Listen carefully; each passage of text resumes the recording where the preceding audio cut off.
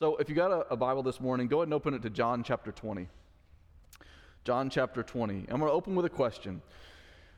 And my question is, what has been the most important moment in your life? How's that for a question? What's the most important moment in your life? The piece of the puzzle that gives all other pieces their place in the big picture, which is the image that you kind of see behind me. There's a movie that came out in 1999 called The Sixth Sense. And if you haven't seen it, you've had time, and I'm going to spoil it, okay? 1999, that was 23 years ago. You've had a few moments, and so if you don't want to hear the ending, just plug your ears for the next 3 or 4 minutes. But there's a movie called The Sixth Sense. It's starring Haley Joel Osment and Bruce Willis. It's about a boy with a supernatural gift. I'm going to call it a gift because of what we end up seeing in it, but he sees dead people. He can see dead people, and that's sort of the moment that he whispers it to Bruce Willis's character and says, "I see dead people." And that may be the soundbite that you may remember back in the 90s whenever people were talking about that movie a lot. But that supernatural gift sort of begins, and the glimpse that we see it is more of a curse, because the little boy that sees dead people is haunted by them, and he's terrified of them. But later, we see that they're not trying to harm him. They're trying to use him in a way that is for his benefit and for their benefit. And so he's going to see that it's going to become a gift for him, because his child psychologist, which is Bruce Willis's character, encourages him to ask them what they want. And so what he ends up doing by seeing them is vindicating them in their death. And I'm not going to go into that, but which really helps to see with his child psychologist, again played by Bruce Willis, that helps him on this journey, that steps in and says, hey, you should really ask these guys and ask them, what can you do for them? Maybe they want you to do something for them, which by the end of the movie you find out, which really helps to mend the doctor's prior failures as a doctor and as a spouse, being Bruce Willis's character, that he was helping the boy, but that he didn't realize that the boy was actually helping him. But then the big aha moment at the end of the movie, here's the part where you want to plug your ears, is that you realize that Bruce Willis's character was dead the whole time. How about that? It was dead the whole time, and the boy was actually helping to vindicate him in his death. It's one of the greatest movie endings in cinema history, because it really stirs the audience to think, wow, this is totally different than I sort of saw it becoming. It's an aha moment. And so what happens after that is you can go back and rewatch the movie, and you find out that while you were oblivious before, really every scene before and after the big reveal is enriched and makes sense in light of the center puzzle piece falling into place. Does that sound like the Bible? That the big aha moment in the biblical story is the resurrection of Jesus from the grave. And you could say that it was laid out across all of the Old Testament, right in front of the disciples in Jesus' day, or those close to Jesus. It's right there. But the Bible is clear that even those closest to Jesus did not see this big reveal coming. But Jesus' life, and every life whose hope is in God, finds its ultimate purpose in an empty grave, the centerpiece of our collective puzzles. You see, Jesus can promise to give his sheep eternal life, as in John 3:16, that death is defeated, all he wants. But if the shepherd himself can't guarantee it by himself defeating death, we can have no hope that he could also cause us to defeat the same grave. But he did. And he does. This is the aha moment of Scripture. And because of that moment, the resurrection, it must be the aha moment of your life as well. And how we respond to that moment today, 3 or 4 weeks after Easter, it matters. The way that we respond to the resurrection matters. Every day it matters. And we're going to see this with 2 individuals in our text today, John and Mary Magdalene. So, let's look at John 20, verses 1 through 18. I'm going to read it all the way through, and then we'll come back and make some quick observations, okay? Now, on the first day of the week, Mary Magdalene came to the tomb early, while it was still dark. By the way, remember that term up there, the first day of the week, Sunday. Came to the tomb early while it was still dark, and saw that the stone had been taken away from the tomb. So she ran and went to Simon Peter and to the other disciple, which we're going to argue is John today, the one whom Jesus loved, and said to them, "They've taken the Lord out of the tomb, and we don't know where they laid him." So Peter went out with the other disciple, and then they were going toward the tomb. Both of them were running together. But the other disciple outran Peter and reached the tomb first. And stooping to look in, he saw the linen cloths lying there, but he did not go in. Then Simon Peter came, following him, and went into the tomb. He saw the linen cloths lying there, and the face cloth, which had been on Jesus' head, not lying with the linen cloths, but folded up in a place by itself. Then the other disciple, who had reached the tomb first, also went in, and he saw and believed. For as yet they did not understand the scripture, that he must rise from the dead. Then the disciples went back to their homes. But Mary stood weeping outside the tomb, and as she wept, she stooped to look into the tomb. And she saw two angels in white sitting where the body of Jesus had lain, one at the head and one at the feet. They said to her, "Woman, why are you weeping?" She said to them, "They have taken away my Lord, and I do not know where they have laid him." Having said this, she turned around and saw Jesus standing, but she did not know it was Jesus. Jesus said to her, "Woman, why are you weeping? Whom are you seeking?" Supposing him to be the gardener, she said to him, "Sir, if you've carried him away, tell me where you've laid him, and I will take him away." Jesus said to her, "Mary." She turned and said to him in Aramaic, "Rabboni," which means teacher. Jesus said to her, "Do not cling to me, for I have not yet ascended to the Father, but go to my brothers and say to them, I am ascending to the Father and your Father, or to my Father and your Father, to my God and your God." Mary Magdalene went and announced to the disciples, "I've seen the Lord," and that he had said the things to her. If you're not regular to fellowship, then you wouldn't know this, but we've been walking through the book of John for quite a while now, and we find ourselves finally at the resurrection passage, which means we're very close to the end of the book, and it's so good from here on out. Today is no exception for that.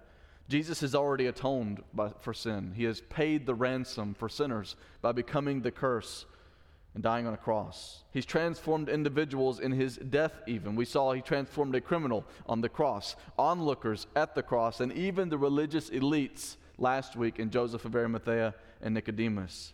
Last week ended on a Friday with Jesus' burial. That's where the whole crucifixion took place, on a Friday. And today begins on a Sunday, which means there's something that falls in between that we know nothing about that day, right? It is Saturday, the Sabbath. The seventh day, Saturday being their Sabbath. And as in the garden, it was so, that the seventh day was the day of rest, silence. The entire country shuts down. And then Sunday comes.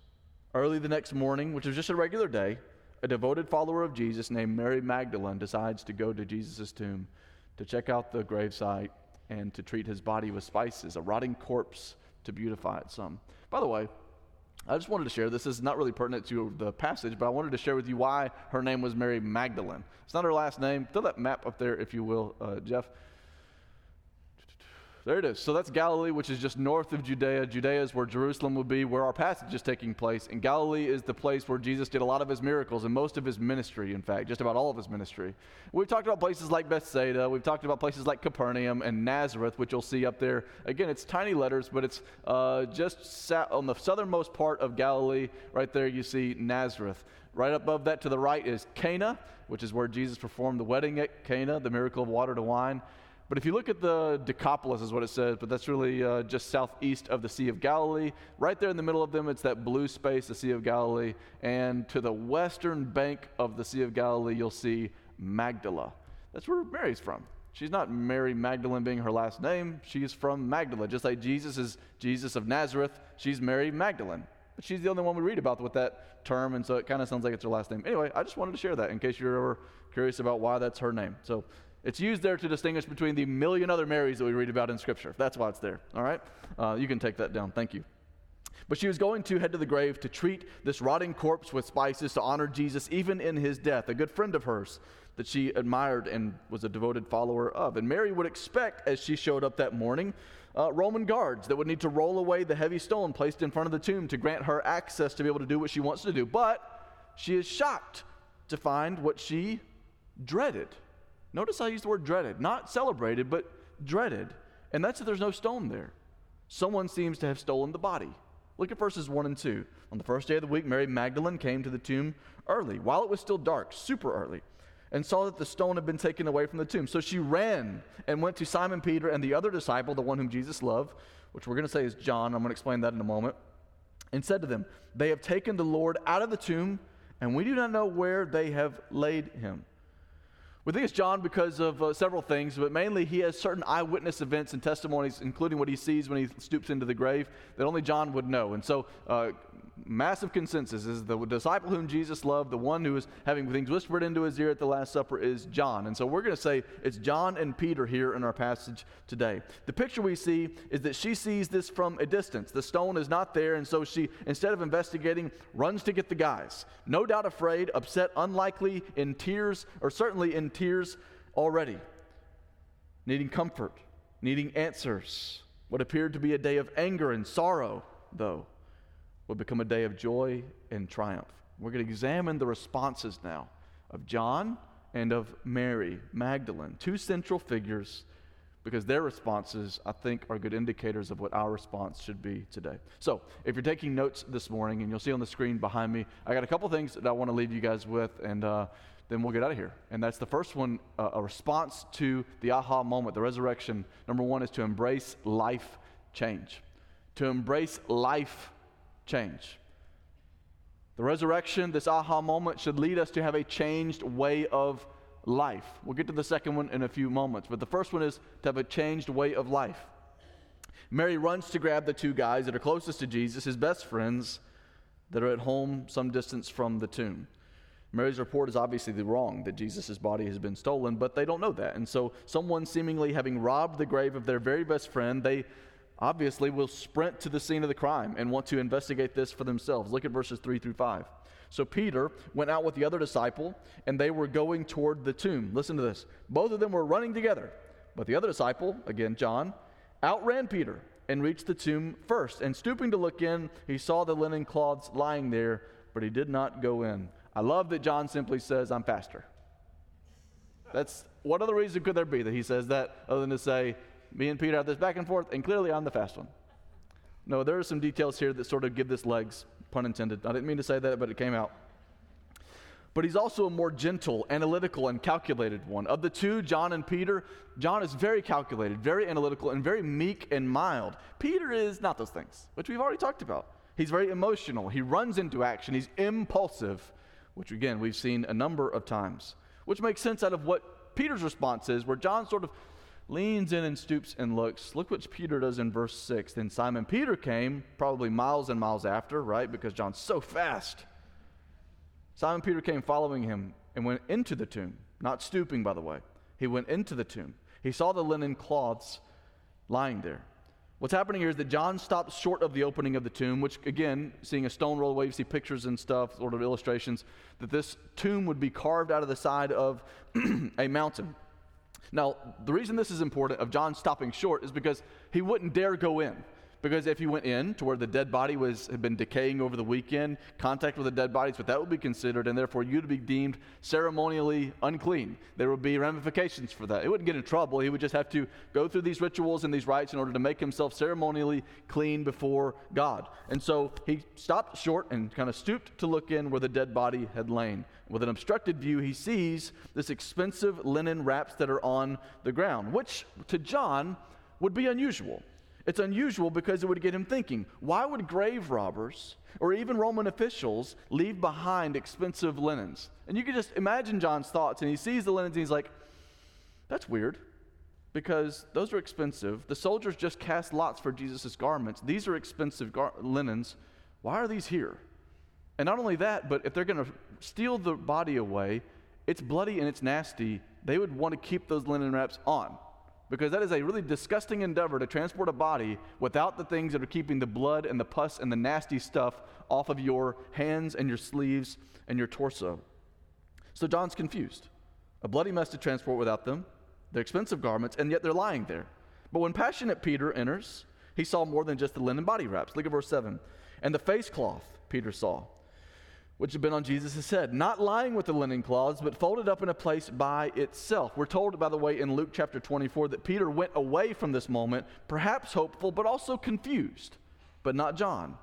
Finally, John determines that it's worth it to take a look for himself, but there was no confusion in his mind. Look at verses 8 and 9. Then the other disciple, who had reached the tomb first, there he is again, a little backhanded there, who had reached the tomb first, also went in. And he saw, and he believed. For as yet they did not understand the scripture that he must rise from the dead. Then the disciples went back to their homes. The reason why I believe John believed here is because robbers, burglars, don't take their time. This apparently was a time was taken. Folded up, it was neat, expensive garments still laying there. Burglars don't take their time. I saw a video this week, I think it was this week, maybe last week. Did you guys see this of some guys that tried to rob a Best Buy? I don't know where this was. Some guys that tried to rob a Best Buy in the light of day during working hours. They ran, or they'd run, and they kind of had their hoods up, and they were just, doing this, and they go in there. It looked very suspicious on camera, at least. And I watched the video. Please go watch the video, because I'm not going to do it justice. They go up to the table, the little display table that has, like iPads or phones that are on the, and they have them kind of set up on these little things. You know what I'm talking about? If you go to like an Apple store or something, they're on this thing, and there's like a cord that's plugged into them. Anyway, the guys sort of like circle the table like sharks, and they just start going, whoa, and just taking all this stuff off there. But it's all plugged in, and it's like wired up under the table. It's really messy, and stuff's going everywhere. They're probably breaking these devices while they're taking them. And in the background, again, the camera's big, broad. You can see the entrance. And while these guys are rummaging through this stuff and just snatching all the expensive stuff that they can, you see the Best Buy workers in their beautiful blue polos, and they're like in a football huddle, like drawing up a play for defense. And I'm not kidding. You can watch it. They make a break for it. The guys leave the table. It's a mess. And they start to run for the exits. And I kid you not. Please go watch this. Please. I kid you not. This is what you see from several of the workers are getting in their like ready position. But one of them does this. And if you've ever seen sports or played sports, you know this. He does this. Sorry, hold on. Like he's about to spear the guy and tackle him. And they get in this defensive position like, all right, here we go. Like this, like they're about to get in a three-point stance, and it doesn't go well for the robbers. But go watch the video. It's fun. I say that to say that whole crime scene was a mess. They jerked those cords everywhere. They left a big mess. You know why? Because burglars don't take their time. And the conspiracy that's going to be set up here is that there was a quick escape with the body of Jesus to make it look like it was a resurrection. But if that's the case, burglars don't take their time. And that's why John sees it, and he's very confused. Burglars in a hurry would not nicely fold the expensive face cloth off to itself. They also wouldn't leave the linen wraps. It didn't add up. The only possible, but impossible, answer was that Jesus had been risen. And imagine the mental process, the emotional gravitas of the best friend of Jesus, who has just now held Jesus' mother as her son is brutally murdered and cries out, take care of each other now because I'm not going to be here anymore. Gut-wrenched over the weekend, suddenly has the realization that his friend and Lord is no longer dead. You see, Jesus had displayed his authority in many miraculous ways. John had seen Jesus display his authority over the body and many other things. We start with the body. We read this Jesus Storybook Bible in my home, and sometimes we'll come to things, and my kids love to ask questions. The illustrations lead them to ask many, many questions, and it's hard to even get through a chapter because they ask so many questions. We were talking about Peter cutting the soldier's ear off in the Garden of Gethsemane. And shockingly, Zion, my son, who's 3, wasn't the one that really latched onto that. It was Shiloh, my daughter, who's 5. And she was really excited about this very brutal scene, apparently. But she started asking me, because I told her, I was like, well, he cut his ear off, and then Jesus put his ear back on. And if you know Shiloh, she's very expressive with her face. And she says, did he tape it back on? Like that. And she's sitting around like, no, he didn't tape it back on. Jesus is just powerful, and he can do anything. And she said, oh, so like a wizard, but not. I said, yeah. And she said, did he use a wand? I'm not making this up. Did he use a wand? And then I was like, no. And she goes, oh, like magic hands. And I said, yes, Shiloh, like magic hands.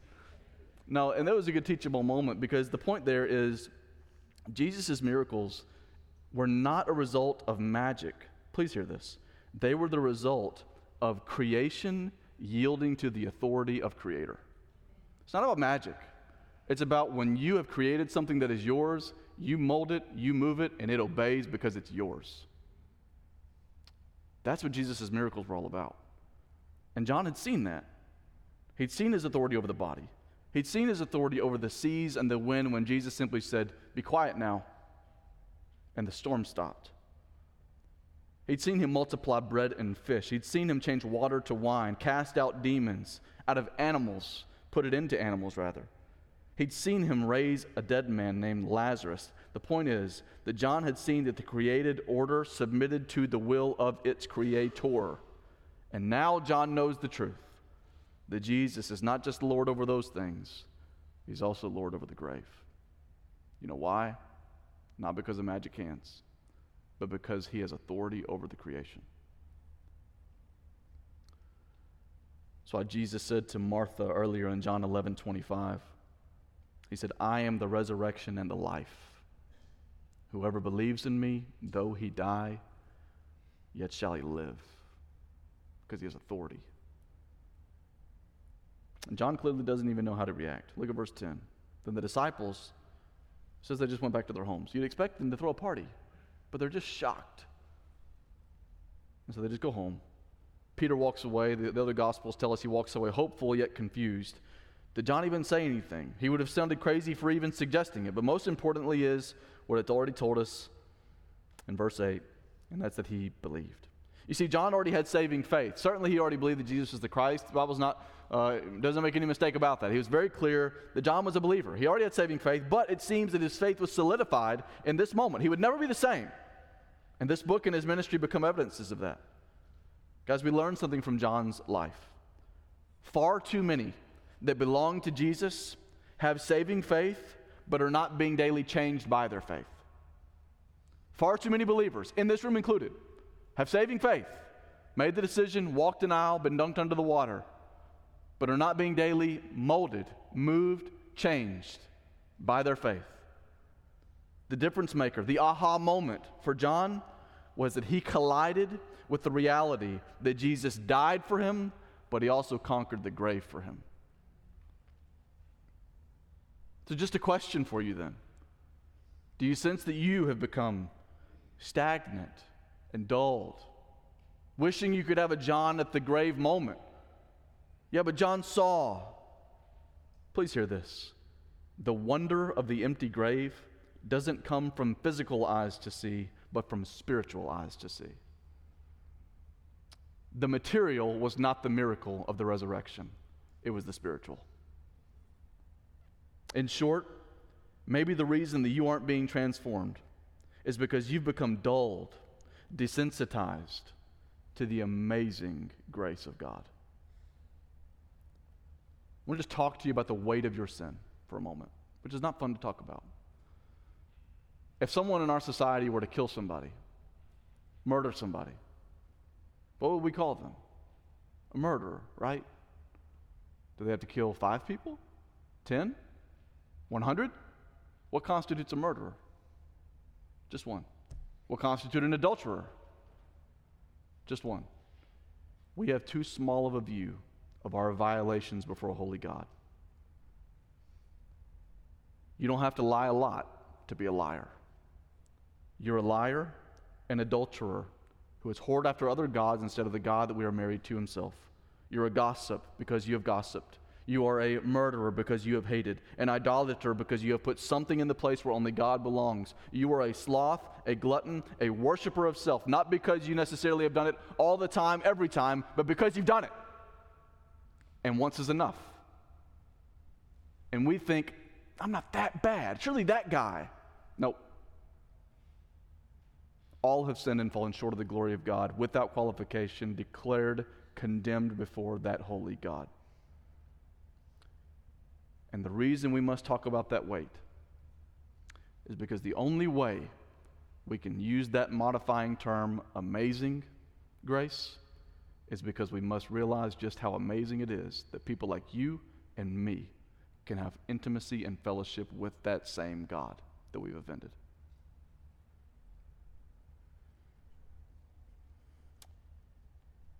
The only reason that you may be with him in glory, eternal life, is because he got off that concrete slab and victoriously conquered death. And when that becomes real to you, hear this, when that becomes real to you, as it just did for John, your mind, your heart, your behavior will not be perfect. But I promise you, you will have zeal and love for the Christ who purchased your freedom. And one more thing before we move on. This is why it's so important for pastors and preachers of the word to never assume that you understand and articulate well the core essential truths of the gospel. May I never assume that.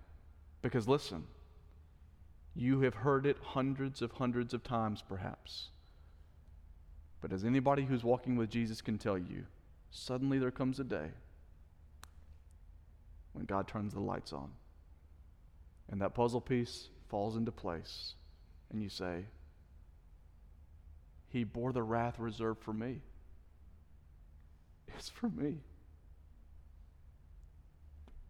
Praise God from whom all blessings flow.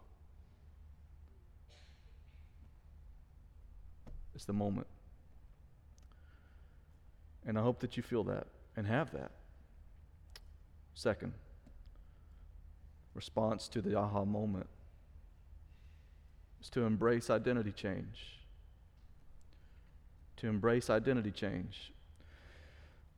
I love that John chose to include this little narrative about Mary Magdalene. You see, in Mary's story, God has given us a profound blessing to behold. Encountering Jesus turns sorrow into joy. You see, John was shocked, glad, stunned into joy. It didn't come out on the outside, but on the inside it was there. But notice the next words in verse 11. But Mary. She wasn't joyful at the time. She was in sorrow. And we know why. Look at verse 11. But Mary stood weeping outside the tomb. And as she wept, she stooped to look into the tomb. Just like John, she's now at the tomb alone. The guys have left. Maybe the time overlapped. Maybe they outran her, left before she got there. Not really sure, but she's brokenhearted. She stoops in as John did, but God graciously showed her more than just linen wraps, which is just amazing. And she saw two angels in white, verse 12, sitting where the body of Jesus had lain, one at the head and one at the feet. And they said to her, "Woman, why are you weeping?" She said to them, "They've taken away my Lord, and I do not know where they've laid him." The tone of what the angel said, "Why would you be weeping?" is a gentle rebuke. What are you doing? Why are you weeping? As if it's not the right reaction. She re-emphasizes her assumption about someone taking the body. Look at verse 14. Having said this, she turned around and saw Jesus standing. But she did not know that it was Jesus. Probably Mary suddenly becomes aware of someone else near the tomb. She turns, maybe she hears this person with the same intent to ask the same question, which is what we're going to see, to find out if he or she, whoever this person is, knows what happened to the body. Maybe she sees Jesus sort of in her peripheral vision. Maybe Jesus is concealing his identity from her. Maybe it's at sunrise, which it is, and the sun is so bright behind his head that she can't even make out who it is. We're not sure, but what's next is important. 15. Jesus said to her, "Woman, why are you weeping?" That same gentle rebuke. "Well, whom are you seeking?" Supposing him to be the gardener, she said to him, "Sir, if you've carried him away, tell me where you've laid him, and I will take him away." Remember from last week that Jesus was buried in an elaborate, expensive plantation garden tomb. You guys remember talking about that last week if you were here? He's buried in a very elaborate tomb. It said that it was in a garden plantation, a garden orchard tomb. So it makes sense that Mary thinks the gardener may know where the body was taken. It says tomb, right? 16. Jesus said to her, "Mary." He says to her, "Mary." She turned and said to him in Aramaic, "Rabboni," which means teacher, which is what she would have called him, teacher. Anguish and despair, instantly are overcome by astonishment and delight. Jesus is the Good Shepherd. We looked at John 10, 3 and 4 already when it's talking about the Good Shepherd. It says that that Jesus is the Good Shepherd. He calls his own sheep by name, and his sheep follow him because they know his voice. Mary. Wish I could have been on the fly on the wall for this one. What we see in Mary's life is that embracing Christ crucified but resurrected turns sorrow into joy. Embracing your new gospel identity turns sorrow into joy. Guys, we live in a sad world, don't we?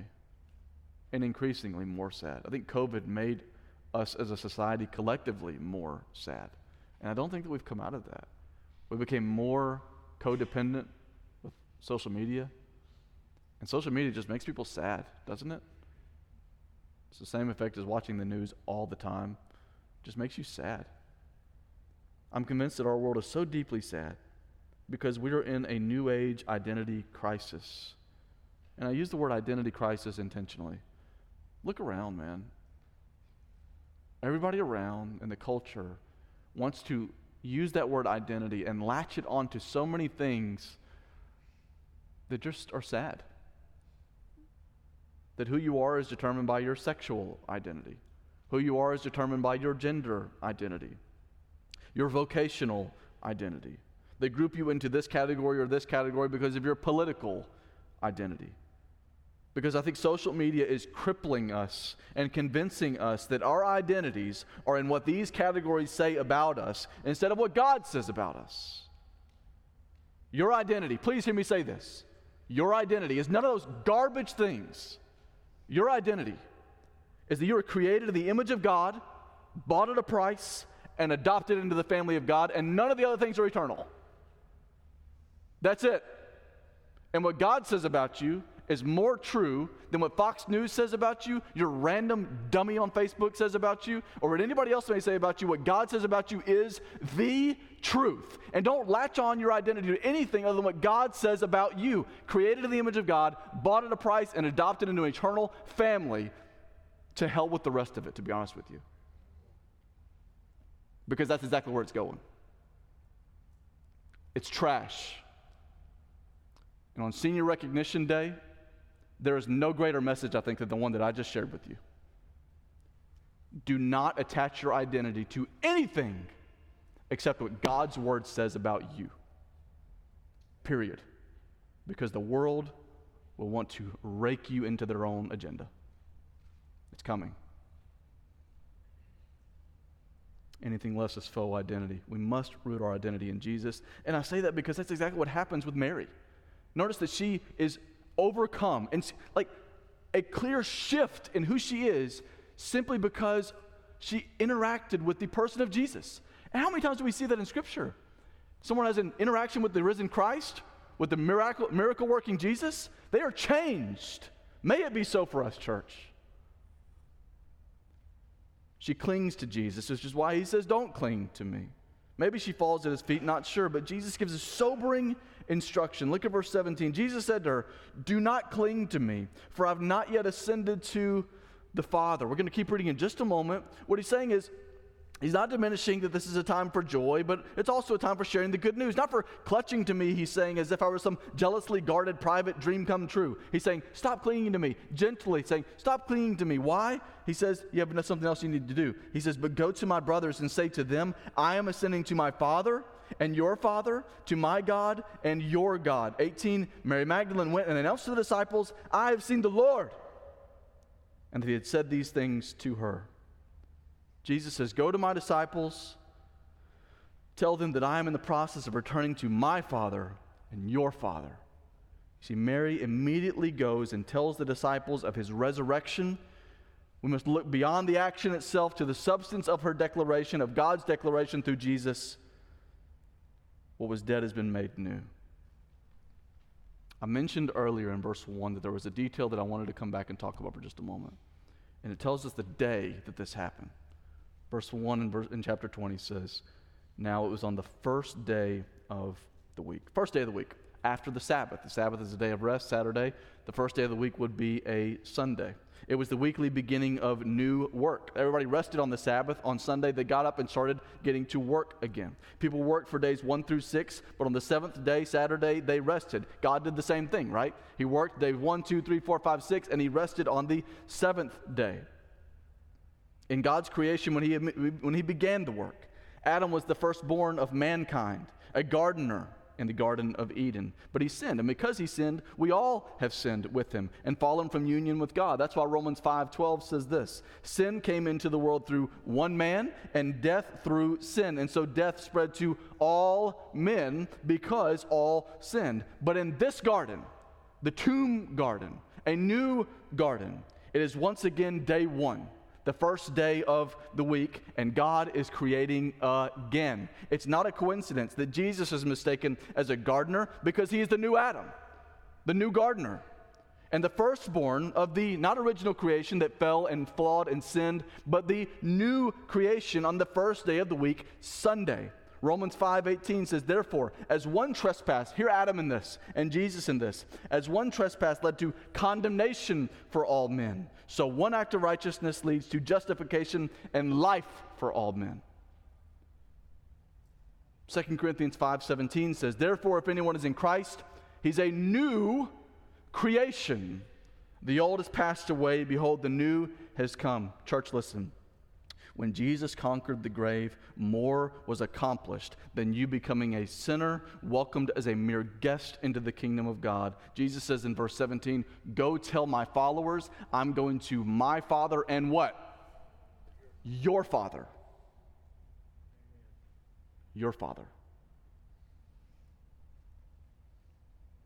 Guys, in the gospel, you were transformed from being an old Adam to new Adam. From a cosmic, eternal criminal under the punishment of death into a child of God. And if that ain't an identity shift, I don't know what is. In Christ, you do not co-earn the wages of sin, but you are a co-heir of eternal life through the firstborn of the new creation. You know, there's 108 times in the book of John that Jesus refers to God as Father. 27 times he says, my Father. 71 times he refers to the Father. But only one time, and it's right here, does he describe him as the disciples' Father. That's significant. It's also the only time in John that he calls the disciples his brothers. It's significant. No longer severed from God, now in his family. And this is the great aha moment. The gift of salvation, the gift of adoption. The gift of salvation, the gift of adoption. The aha moment, and we're talking about it today. From the fall to the family, from death to life, from eternal punishment to eternal peace, from conflict to comfort, from enmity to embrace, from empty to full, from despair to delight, from perishing to purchased, from hopeless to hopeful, from tragedy to triumph, from sorrow to celebration. That's the good news of the gospel. And we're talking about that today. And may today be the aha moment for you. The gift of salvation, the gift of adoption, the core of the aha moment, and the catalyst of yours and my daily worshipful response. We've tasted today. May you taste. I mentioned Shiloh earlier, our 5-year-old. She turned 6 in July, and she loves Sonic cheeseburgers. Because who doesn't? You crazy people. When she was in the womb, and Brooke was pregnant with Shiloh, this is kind of crazy. It's kind of weird. Talk about sixth sense, kind of weird. But Brooke's fiend craving was Sonic cheeseburgers. And that's weird, right? She loved Sonic cheeseburgers while she was pregnant with Shiloh. And now Shiloh's obsessed with Sonic cheeseburgers. She gets really excited whenever we come home and we got some Sonic for her. I always get her one when we go. It doesn't fill her up though. She's like, I'm still hungry. There's more cheeseburgers. It's like, settle down, child. Be grateful. But recently, I surprised her. I got her 2 cheeseburgers, but I only gave her 1 initially. And so she finished it, and, like a rabid dog, she wasn't satisfied. And she's like, I'm still hungry. And guess what Daddy did? Took the moment, and I said, I've got a special surprise for you. So I go to the bag, reach in there, and she just lights up. I bring her another cheeseburger. I love talking about this. I give her another cheeseburger, and she is so excited, and she unwraps it and puts it on her plate, and she rubs her cheek on it.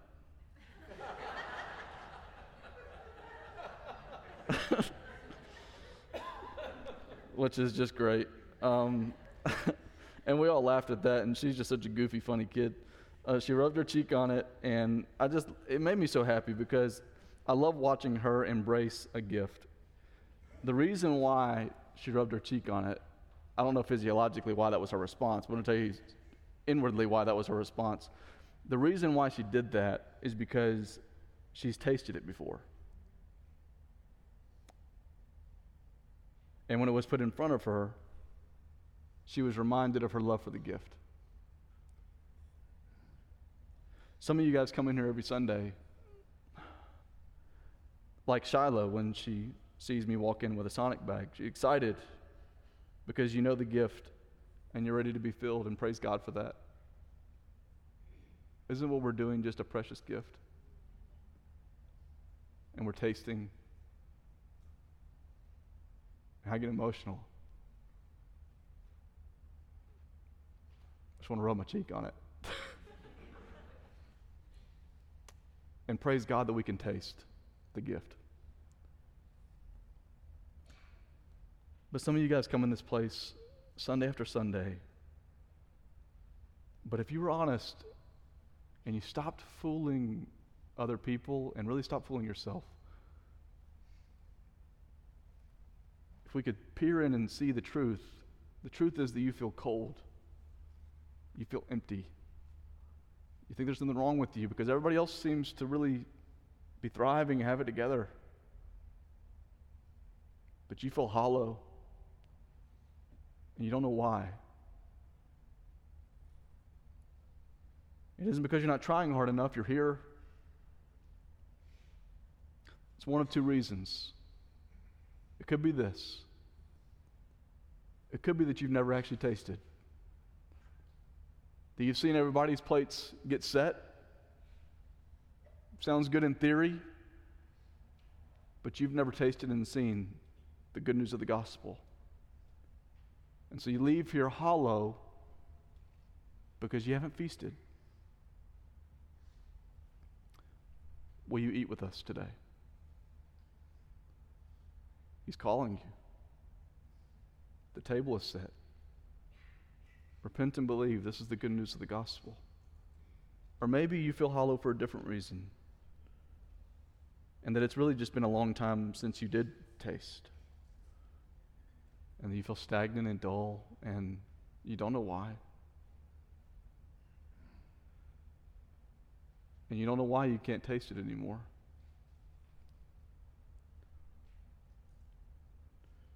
I can't say for sure why that is, but I just want to encourage you and say this. Don't shackle yourself in chains where God has already promised that He will set you free. I think the reason you feel cold is because you still bear the guilt that Jesus has already said you're guiltless of. What was the most important moment in your life? I started with that question. It's a trick question. Because the most important moment in your life happened before you breathed your first breath. 2,000 years before you breathed your first breath. Most important moment in your life was the moment that Jesus, for the first time, breathed the oxygen of new life. The aha moment. So I'm going to leave you with this question. If God is turning the lights on for you today and dropping that puzzle piece there, that you may have life. What are you waiting for?